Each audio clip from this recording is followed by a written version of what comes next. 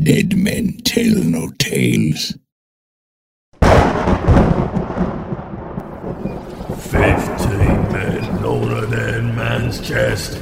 Yo ho ho and a bottle of rum.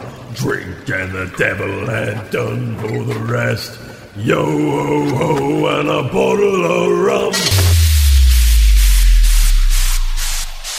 What will we do with the drunken sailor? What will we do with the drunken sailor? What will we do with the drunken sailor?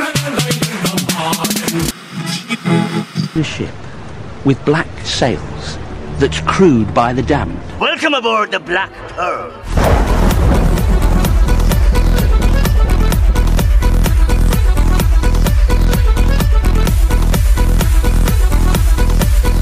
Welcome to the Black Pearl Show, a Pirates of the Caribbean Minute podcast where we analyze, scrutinize, and plunder the Pirates of the Caribbean films one blimey minute at a time. I'm Scott Artist from ScottArtist.com. And I'm Heather Artist from BlackPearlMinute.com. Thanks for joining us for minute 12 of Dead Man's Chest. No shenanigans. I'm just going to jump right into it. You know, being Christmas week and all. I don't have time to spare. I don't have a square to spare. In the previous minute, Lord Cutler Beckett has his eye on a dapper yet shackled Will Turner. You can take those off. No, I mean the handcuffs. A roaring fire? A little hard alcohol? Let me show you my red-hot poker, and perhaps we can come to an arrangement. Yeah? And how about, go get your friend Captain Jack Sparrow. He's got something I want. At the point of his sword? Well, if we're lucky. Is this a recap minute 11, or is this apparently a pox upon Hollywood? You be the judge. Minute 12 begins with Beckett opening his wooden East India Company branded box and withdrawing a leather-wrapped letters of marque, telling Will, you will offer what amounts to a full pardon. Jack will be free, a privateer in the employ of England. The minute ends on the balcony overlooking the harbor, Beckett telling Will that the item in question is considerably smaller and far more valuable. Something Sparrow keeps on his person at all times. A compa. Compa? A compa. How dare they It's end? a compa. How dare that minute end on a compa? That's the most ridiculous goddamn thing I've ever heard. The hell's a compa? Compa ... If only we had the next minute we could figure out what a compa was. I can't even fathom what it would be. Oh, compass. Oh, that's right. Yeah, we ended in mid-word, which rarely happens for us here. Compass. There we go, compass. So that's where we end. Does Jack's compass actually work for anybody else but Jack? Yeah. Oh, okay. Do we know that? I don't think we have the details on it, but I don't remember now. Do we know in the Black Pearl if anybody else had it? If it has somebody, well, I think we have the expanded universe information that backs up the compass, that the bearer of the compass, somebody has been given the compass. You can let somebody look at the compass. It doesn't make it theirs, right? Yeah. They can hold it, they can have it. If you give it up, that's the problem. If you give it to somebody, if they're just holding it and looking at it, that's a different story. But I think the rule goes, if you just have it, I don't know, actually. I think that's what it is, right? Because that was, okay, we're going to be getting into further down the line movies here. Yeah. Dead Men Tell No Tales. He actually had to give it up. This wasn't, because we've had other people hold the compass before and nothing's happened. This was specifically, he gave it up on purpose. Somebody else can hold it. It's not that. Then the bearer, the owner of the compass, So it just works shows for their the heart's owner. desire. Okay. Yeah. So it's not just limited to Jack. It could be the owner. So of this Jack would compass. actually have to give it to Beckett for it to work for Beckett. Yeah, and I think that's why he's offering him this freedom, this letters Which of is marque. technically not freedom in Jack's eyes. That's right. So, I mean, well, letters of marque in general. Yeah, exactly. So I was going to jump to letters of marque, but you're right. In Jack's eyes, this is not necessarily freedom. And This that's is where work. I was going to kind of go with what's going on here with all of this here. So yeah, let's just jump right into it. Okay. I really found this whole letters of marque idea really a fascinating piece of history, and I couldn't just let it go. Of course you couldn't. So yeah, right off the get-go, we are jumping into some pirate history, folks. Hold on to your large pirate belt buckles out there. It's history time. So here's what I dug up. Heather was holding her pirate buckle. She's fully dressed in here. That I am. You hear my jingles? I was going to make a Christmas reference, but I decided not to because I didn't want you singing any Christmas songs. That's okay. I started jingle, jingle, jingle. Yeah, exactly. That was my whole fear. In the Age of Sail, firstly, the Age of Sail is really about the coolest name for any era. Yes. The Age of Sail. I love that. It's pretty Tells cool. me all I really need to know. The space age, yeah. Okay, yeah, space is cool. But the age of sail, that just has some kind of nostalgia to it. I'm all really big about the nostalgia. A letter of marque and reprisal, or simply a letter of marque, was a government license that authorized a person known as a privateer to attack and capture enemy vessels. Once captured, the privateer could bring the case of that prize before their own admiralty court for condemnation and transfer of ownership to the privateer. A letter of marque and reprisal would include permission to cross an international border to effect a reprisal. And that's like to maybe take some action against or attack or injure whatever he needed to do.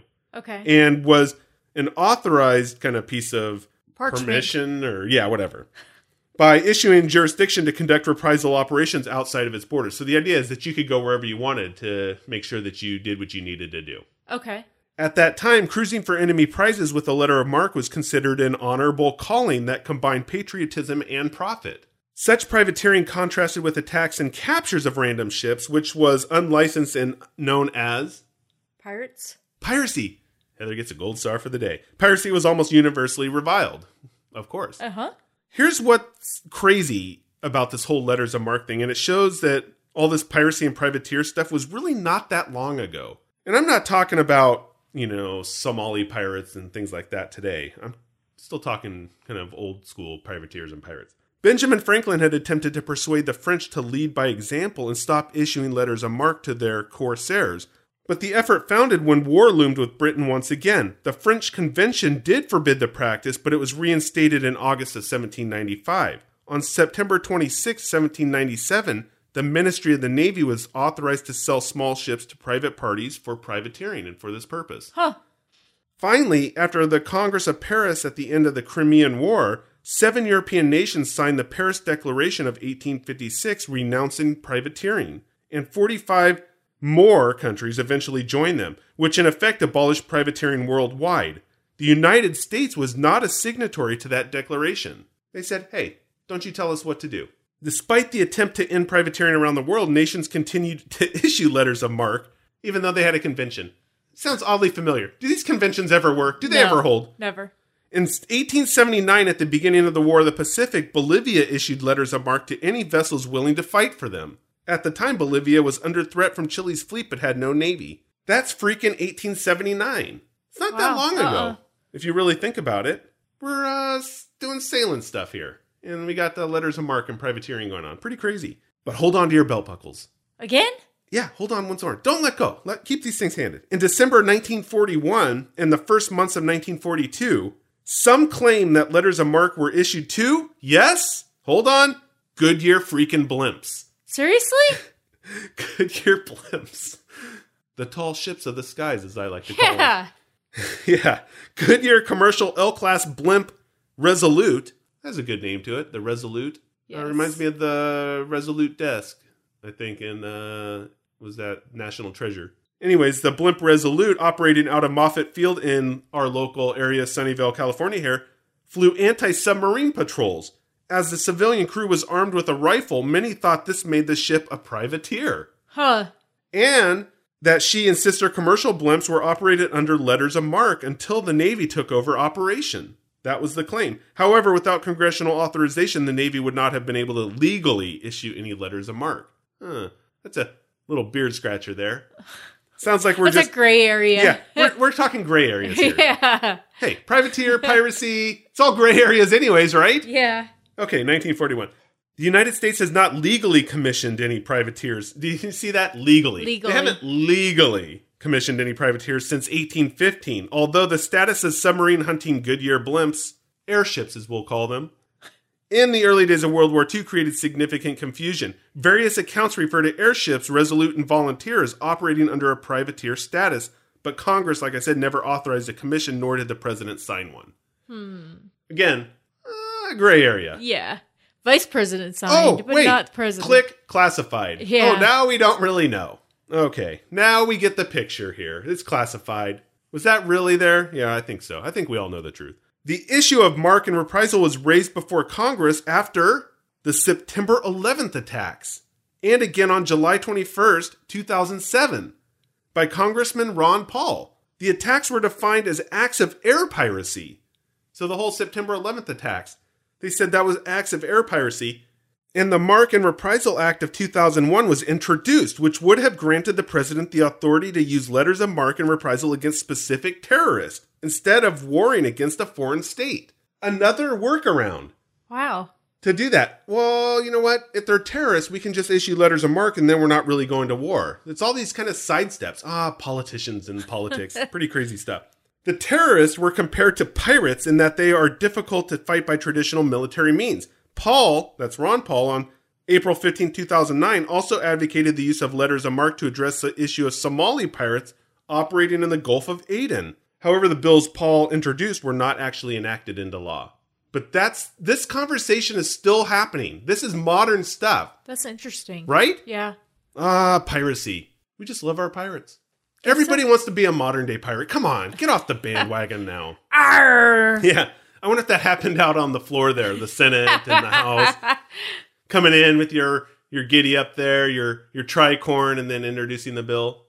We got to get those terrorists. So yeah, that's what I thought. I thought letters of marque was really an interesting topic. And I could probably go on, but this isn't a letters of marque show. So I figured we'd move along. It's a Pirates of the Caribbean show.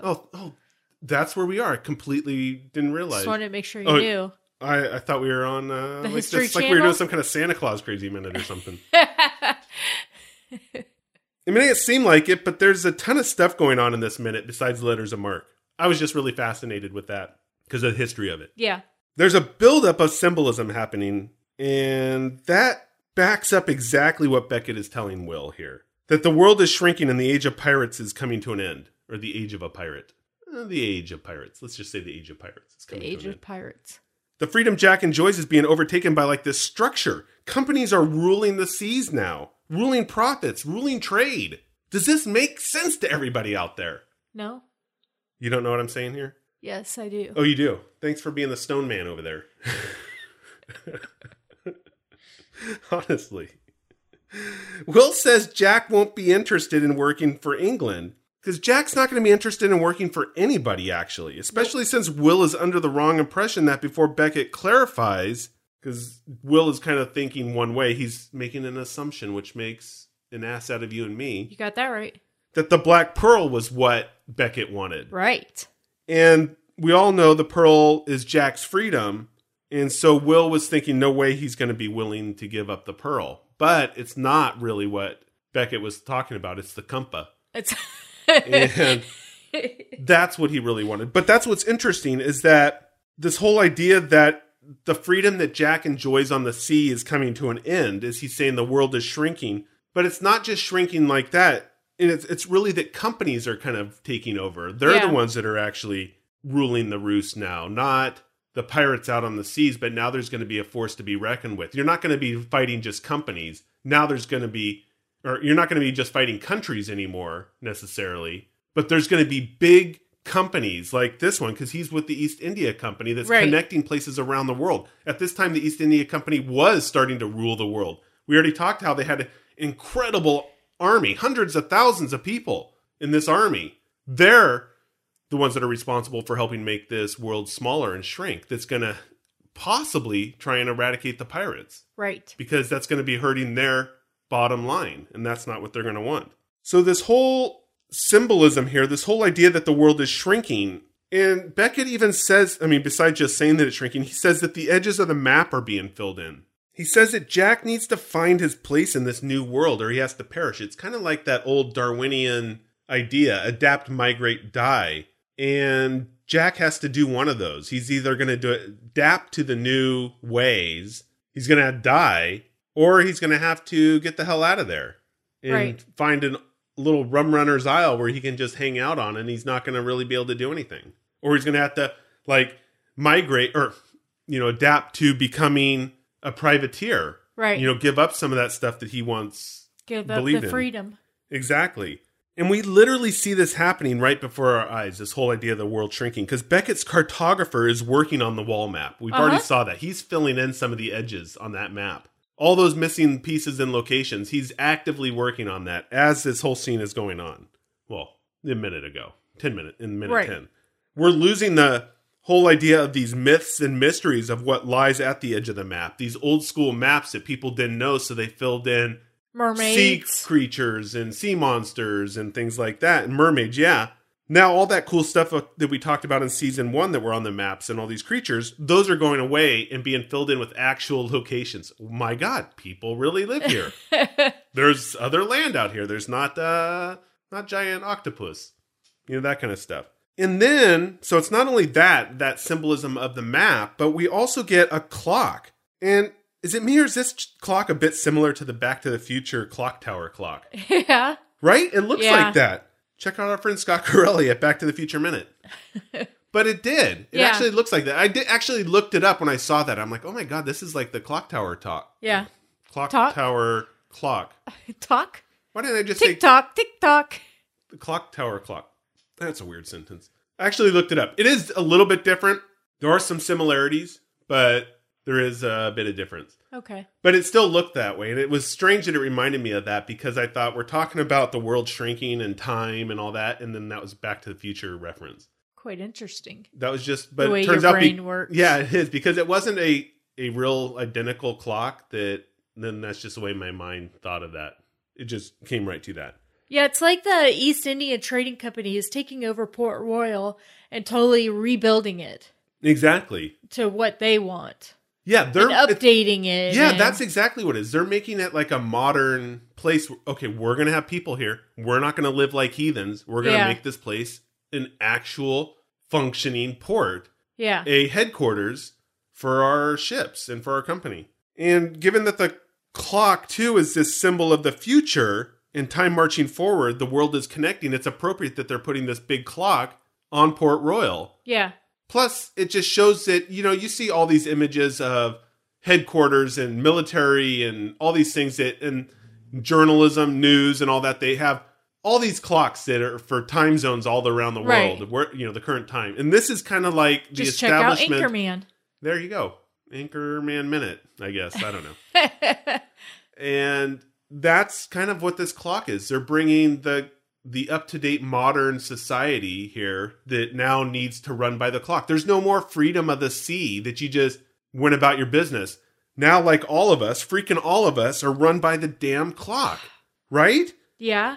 It's ridiculous. That's what it is. This is what Jack is losing. He's losing that ability to be carefree. Now, we're all being run by the dang clock. So there are tons of symbols. So I think that's something we should keep an eye on. Especially since the clock has a meaning for Jack beyond just the coming future and dying of the age of pirates. I mean, I'm not going to say it now because we're not going to get into it in this minute. Yeah. But the clock ticking is the catalyst for actions that will take place in this film. There's a time crunch coming. There's expiring timelines coming. I'll just tease that. There's also something telling about Beckett and his world domination thoughts, his worldview. Will says Jack won't think employment is really the same as freedom. And Beckett mutters under his breath he goes, freedom, with a smirk. That's the crazy part. That's what sparks this whole conversation about the whole world shrinking. It's almost that he recognizes we are all losing our freedom to companies that are now taking the reins of our lives. It's not like a bad capitalism kind of way, you know, capitalism is bad statement, but it's more in the way that people are working for themselves are now, or this idea that people were working for themselves and scratching a living out of the dirt or farming and all that kind of stuff are now shifting to working for somebody else or working for companies. For the man. Working for the man, that's a good way to put it. And that man is little freaking Cutler Beckett. And the freedom to be in charge of your own destiny, right? Yes. Is now partially at least in the hands of a company. Representative of this whole shifting trend to work for someone else as opposed to yourself and working for the clock. The clock dictates so much what we have. And especially now with our phones that are always in our hands, the time is always there. We always got schedules and things to do. At least some of us do. I'm like Jack. That's because I'm on Rum Runner's Isle. You never know what time it is. Exactly. I'm just on Rum Runner's Isle all the time. But that's the point. It's not necessarily Beckett or the man coming there. The clock is representative of the man of that company coming there. And that's what's pretty cool about it. Right. Cool in a bad way because I really would love to live that carefree lifestyle. You do? Close to being a bum. Not quite, but close. So that's my my hard-hitting subject because on a lighter note, and I do say lighter note here, did you see those idiots throwing the fishing net on the beach in the background? Okay, not throwing it. They're on the beach and they're throwing they'd really be idiots. Okay, they would be major idiots if they're trying to fish on the beach. They're like, I don't know why we're not catching anything. But they're only going a couple feet out anyway, because they can't throw the thing. Exactly. They're trying to throw the fishing net. They're right on, their feet are just barely in the water. I don't know if they're practicing or what, but they're not professionals by any stretch of the imagination. They cast the net, and it's just a jumbled freaking mess. Yeah. The only way they're going to catch fish is if that tangled net accidentally knocks a fish unconscious. If it can club a fish, that's how they're going to get it. I don't know if they're practicing or what. Unless they're like trying to get small bait fish right there.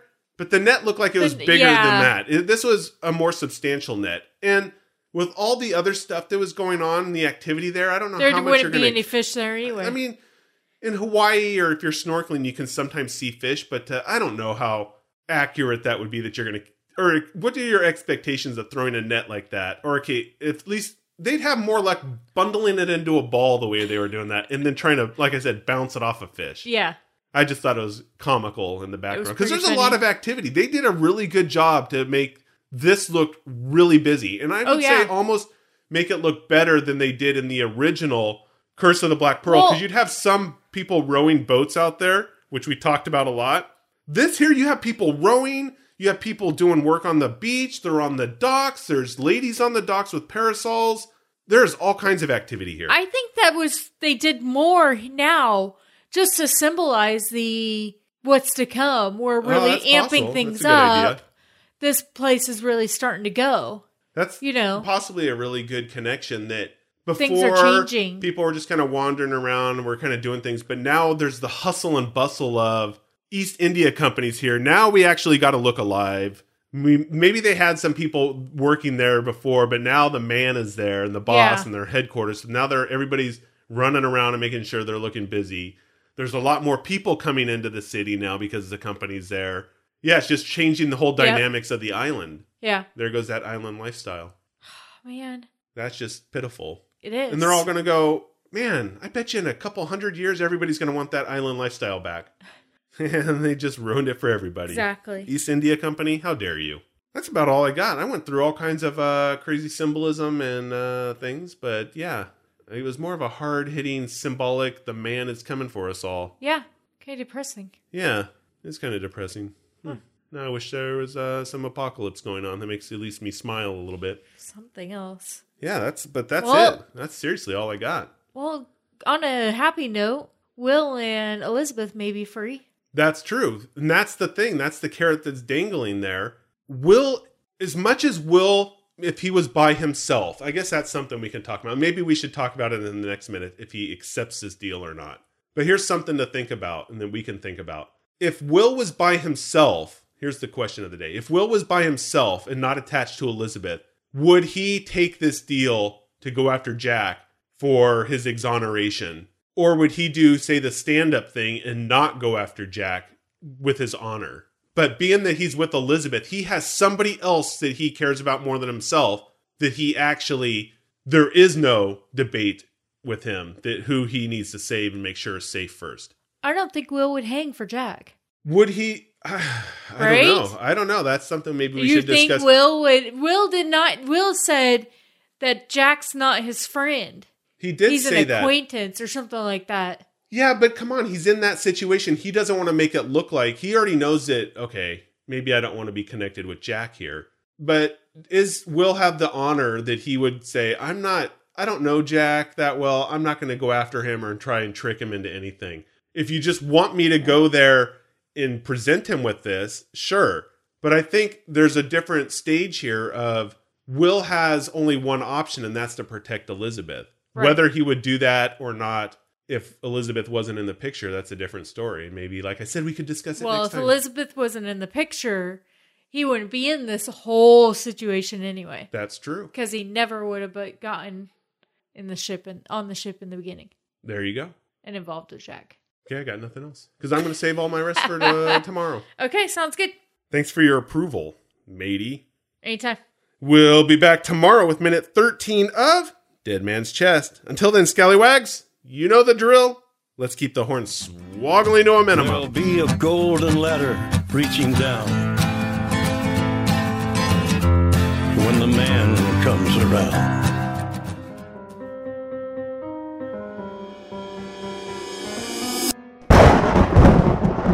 You've been listening to The Black Pearl Show, and we appreciate it, scallywags.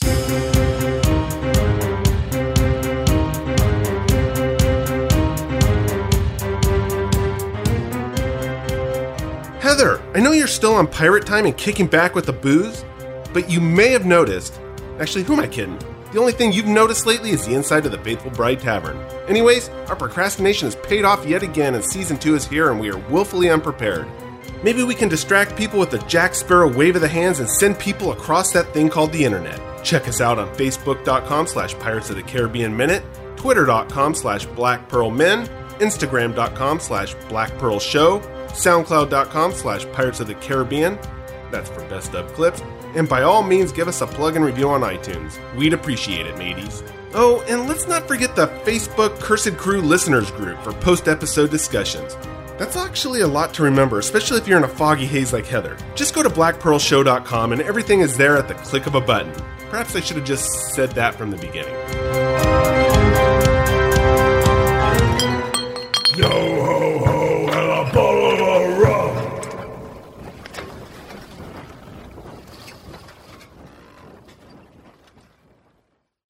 This is a Shoutreach Media production.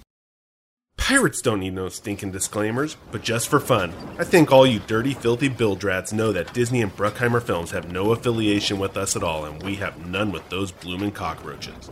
We talk about Pirates of the Caribbean, which is their property, and all that other fun stuff. But I think it's obvious what's ours and what's theirs. There's no need to blur the lines or stir up a bloody rum-filled sweat. As for the music, that's with permission or licensed under Creative Commons. So let's give a shout out to Ross Bugden, Six Nail Coffin, and Tommy Wynn. The rest, well, that's just me. Oh, and maybe Heather.